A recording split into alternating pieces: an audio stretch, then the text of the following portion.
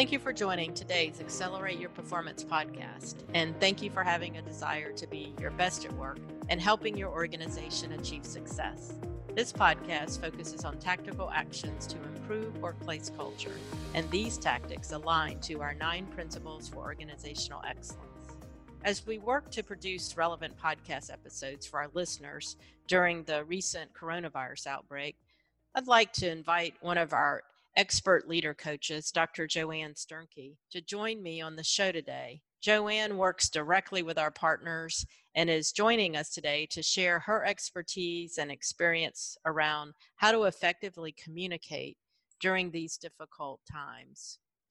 Joanne, as you all may know from some of our other episodes, was the superintendent of the Pewaukee School District in Wisconsin, and it's a Malcolm Baldrige recipient. Fellow superintendents from around the country have connected with Joanne these past few weeks, asking for her advice on best ways to communicate with students and parents.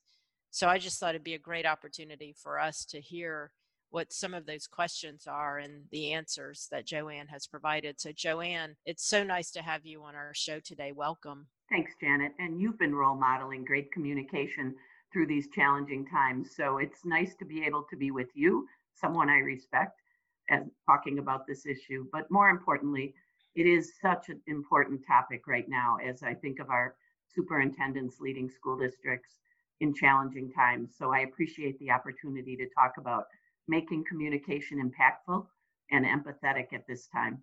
That's great. So let's dive into just the specific question. As I mentioned, and you and I've talked about, superintendents are contacting you for assistance. So, just 2 things, Joanne. What types of questions are they asking you, and what guidance are you providing to them when they ask you those questions about communication?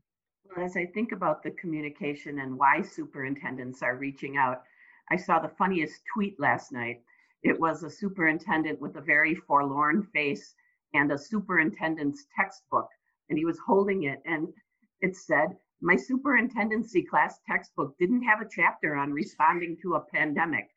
And I thought, how true this is. I remember when I was a first-year superintendent, and the biggest issue we had that I remember losing sleep about literally was calling off school for inclement weather. And I think about how small that feels right now as superintendents are facing closing schools for extended periods of time based on something we know very little about. And so I just think about how important it is to really recognize that people are reaching out because this is something without a playbook.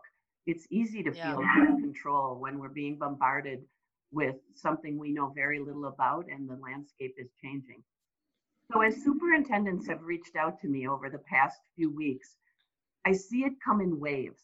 The first wave is I have to get information out and I don't know all the answers about the coronavirus. I don't know where we'll be closing schools and for how long. So that those issues where people need a immediate response. And the biggest piece of advice I have there is to think about, you don't have to be the expert. You can have links on your website to people that know more about the coronavirus than you. Be the expert in what you are an expert in, teaching and learning and the organization of learning. And now more than ever, think about being the expert of that part of learning that is so important. The next wave of questions that I got were about nuts and bolts issues. How do I help families be the people that are going to be helping students learn for an extended period of time? How do I help these families? How do I help get food to students who would have gotten it at school before? And so once we got information out about school closures, the next wave of questions were all about those nuts and bolts issues of delivering food, delivering learning, and how do we be a conduit for service? And then the last questions that I've gotten, and this makes my heart sing, in the last week were all about relationships. How do I stay in touch with my seniors in high school who are graduating and missing rites of passage?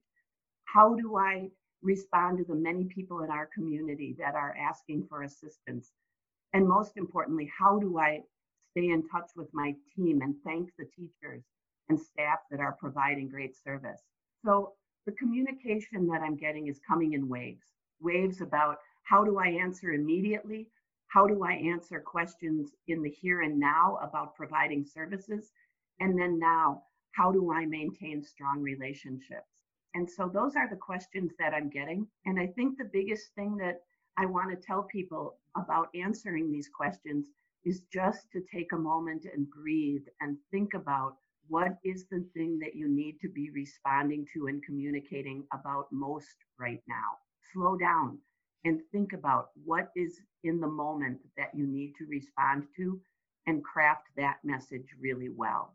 And Joanne, just thinking through, I think a couple of things. One is questions about communication, but what I hear from you are, these are just the things that are top of mind that we know are affecting our people, our parents, and our students' lives. And how do we address these questions so that we can make it easier for them and reduce their anxiety? That's part of our helping profession and what we're most concerned about. And just really interesting that they want to know how to communicate some response. And I think what you said a few minutes ago is extremely important. They don't have all the answers, I'm sure, right, Joanne? I mean, it's not like they Yeah, can say, here are all the answers and here's the communication. They don't have the answers, right now. And so that initial communication is really about helping people understand they're working to find the answers. Am I right with that as I hear you? you're right. And as I've coached people on using keywords at key times, one of the things that really comes into mind is to really let people know with vulnerability that we need to work together because we don't have all the answers. This is new for all of us. And in working together, we can really address the concerns that parents and families and the community have. But we need to be vulnerable and admit this is new territory. And that's not hard. That's not easy for us. That's hard for Yeah. us to be that vulnerable and say, this is new. Yeah, we're there and educators to solve problems, right? We're the problem solver, so we think we should have the answers, and the answers just aren't there. So as you talk about using keywords at key times, it's part of a core tactic of what we teach in terms of communication. Now, how does this tool in the tool belt help during a time of crisis like we're experiencing right now? When I think of keywords at key times, the biggest word that comes to my mind is intentionality. Intentionality around communicating. Janet, I know you were a tennis coach. I was a drama director. So when you talk about practicing, I talk about rehearsing with kids. And in those rehearsals, it wasn't just the repetition that got us better for the nights of the performance. It was really focused and mindful repetition. So we would get together and practice that play over and over and over again, but with a real clear focus. And as I think about that, it's the same thing with keywords and key times. It's not just approaching it with intentionality, but focused intentionality around this simple thing. What is the outcome of the message that I desire? What's the outcome? Why am I writing this message? What is it that I want people to both feel and know when they read this message? And when I think about keywords at key times now, my goodness, that intentionality around the message and the why is so important.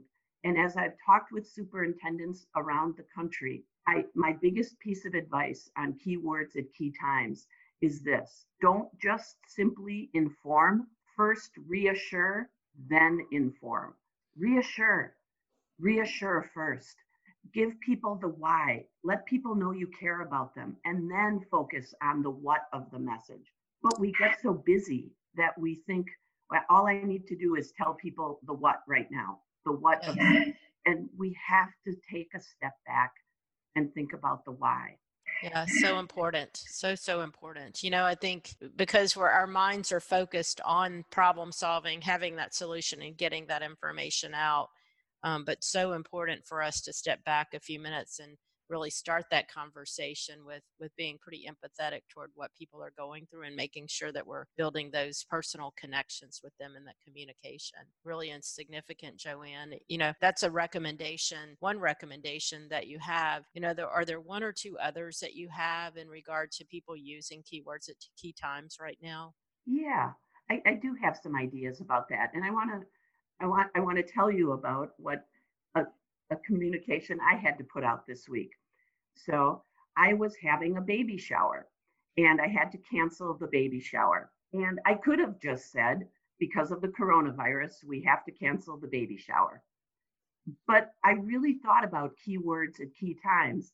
And the message I sent out was, because we care about your good health and the health and safety of our mom and baby to be, we're postponing Tina's baby shower scheduled for April 18th. Now, think of the difference of that message. That message talked about, I care for you and your good health, and I really care about Tina's safety and the baby's to be safety. And so while we could have just jumped to the what, it was so important to be caring and empathetic and give a why to begin with. And so, as simple as that message is, I really think that the message I want to say is, invest in the front end of planning your words, and it will pay off with less triage at the end when you have a poorly constructed message. Show you care, and really think about the why first. And then the second thing I would say is, as much time as you put into crafting the message, spend as much time thinking about how you're going to deploy that message. How are you going to cascade it? Who's going to hear it first? Is it your Board of Education? Is it your team? Who needs to hear that message first, second, third? And really be careful about how you're going to get that message out, and be mindful about not only crafting it, but be mindful about how you're going to share it and in what way, and think about who's going to be getting this message. And right now that's complicated. So it's important for us to think about who needs to hear it first, second, and third. That's great. I think about, I was doing the webinar the other week and or just doing our first webinar. And, it makes me think about the story of my mom and my mom, is who I communicate with every day. Both my parents are alive, and, I'm really worried about them, and I don't want them to be in harm's way. And I've just had to really, and they're used to being out there in social, Joanne, and I know you know that. And I'm just really having to use keywords every morning when I talk to my mom, about how much I care for her, how much I want her to be safe. I've chosen not to see her, until the weekend to be quarantined, just because of the my lifestyle and the travel, that I've done. And it's very difficult in that communication. But if I just told her what to do, she would just get mad at me, I think, more than just trying to be empathetic, toward where she is right now. So, just appreciate what you're saying, because I've had to really learn to be really empathetic with them and try to have an understanding of where they are. So, hear your message there. So thank you for that. And as, I think, Joanne, as a former superintendent, thinking broader a little bit now. I mean, you've been responsive to superintendents, but, just from your superintendent role, what message do you send to our communities about how to work with this crisis as we continue to educate our children and youth in schools and higher education? What's your message? Boy, this is a great question, and one I think is so important to really have that mindset of positivity. We could focus on all of the challenges, but I think of the word BEST, and the acronym that I think of when I hear the word BEST is bring everyone's strengths together. Bring everyone's strengths together. This is an opportunity for us, even though we're isolated, to come together in the name of serving our children in schools. And how we can serve them through this time is something that we can view as insurmountable, or we can view it as an opportunity. And our mindset will determine. So my message to the community is, thanks for your patience and support as we challenge this opportunity and we really work together. I also want our communities to know that the schools are filled with people who care about their children and want the best for them. And they're missing being with them too. And that people in schools are very concerned about students and their health and their well-being, and that working together we can rise to this occasion. I have a lot of hope, and I believe that that's what we need to be telling our communities is we can do this. We've got this. Oh, thank you. And as we summarize today, I'd love just for you to think about all the leaders out there for a minute, Joanne, leaders in all organizations, and what are your key words to our leader colleagues during this difficult time? 2 words, thank you. Thank you for caring about children right now and the people who are caring for them, their families, their teachers. Thank you for responding to everyone's needs, their physical needs, emotional needs, their learning needs. Thank you to our leaders for creating a sense of safety in this ever-changing landscape. And thank you for being agile and role modeling how to respond in changing times. And thanks for caring. And I think my 2 asks of our leaders are to really connect right now, really think about all they can do to show people they care. Janet, you do a great job of that. Every time we have a daily huddle, you let us know you care for us. And that is so important right now. It's more important than lesson plans. It's to let people know we care. And then the other thing that I think would be a missed opportunity, and always thinking of public education as something we can do, is create heroes of those people that are serving kids right now.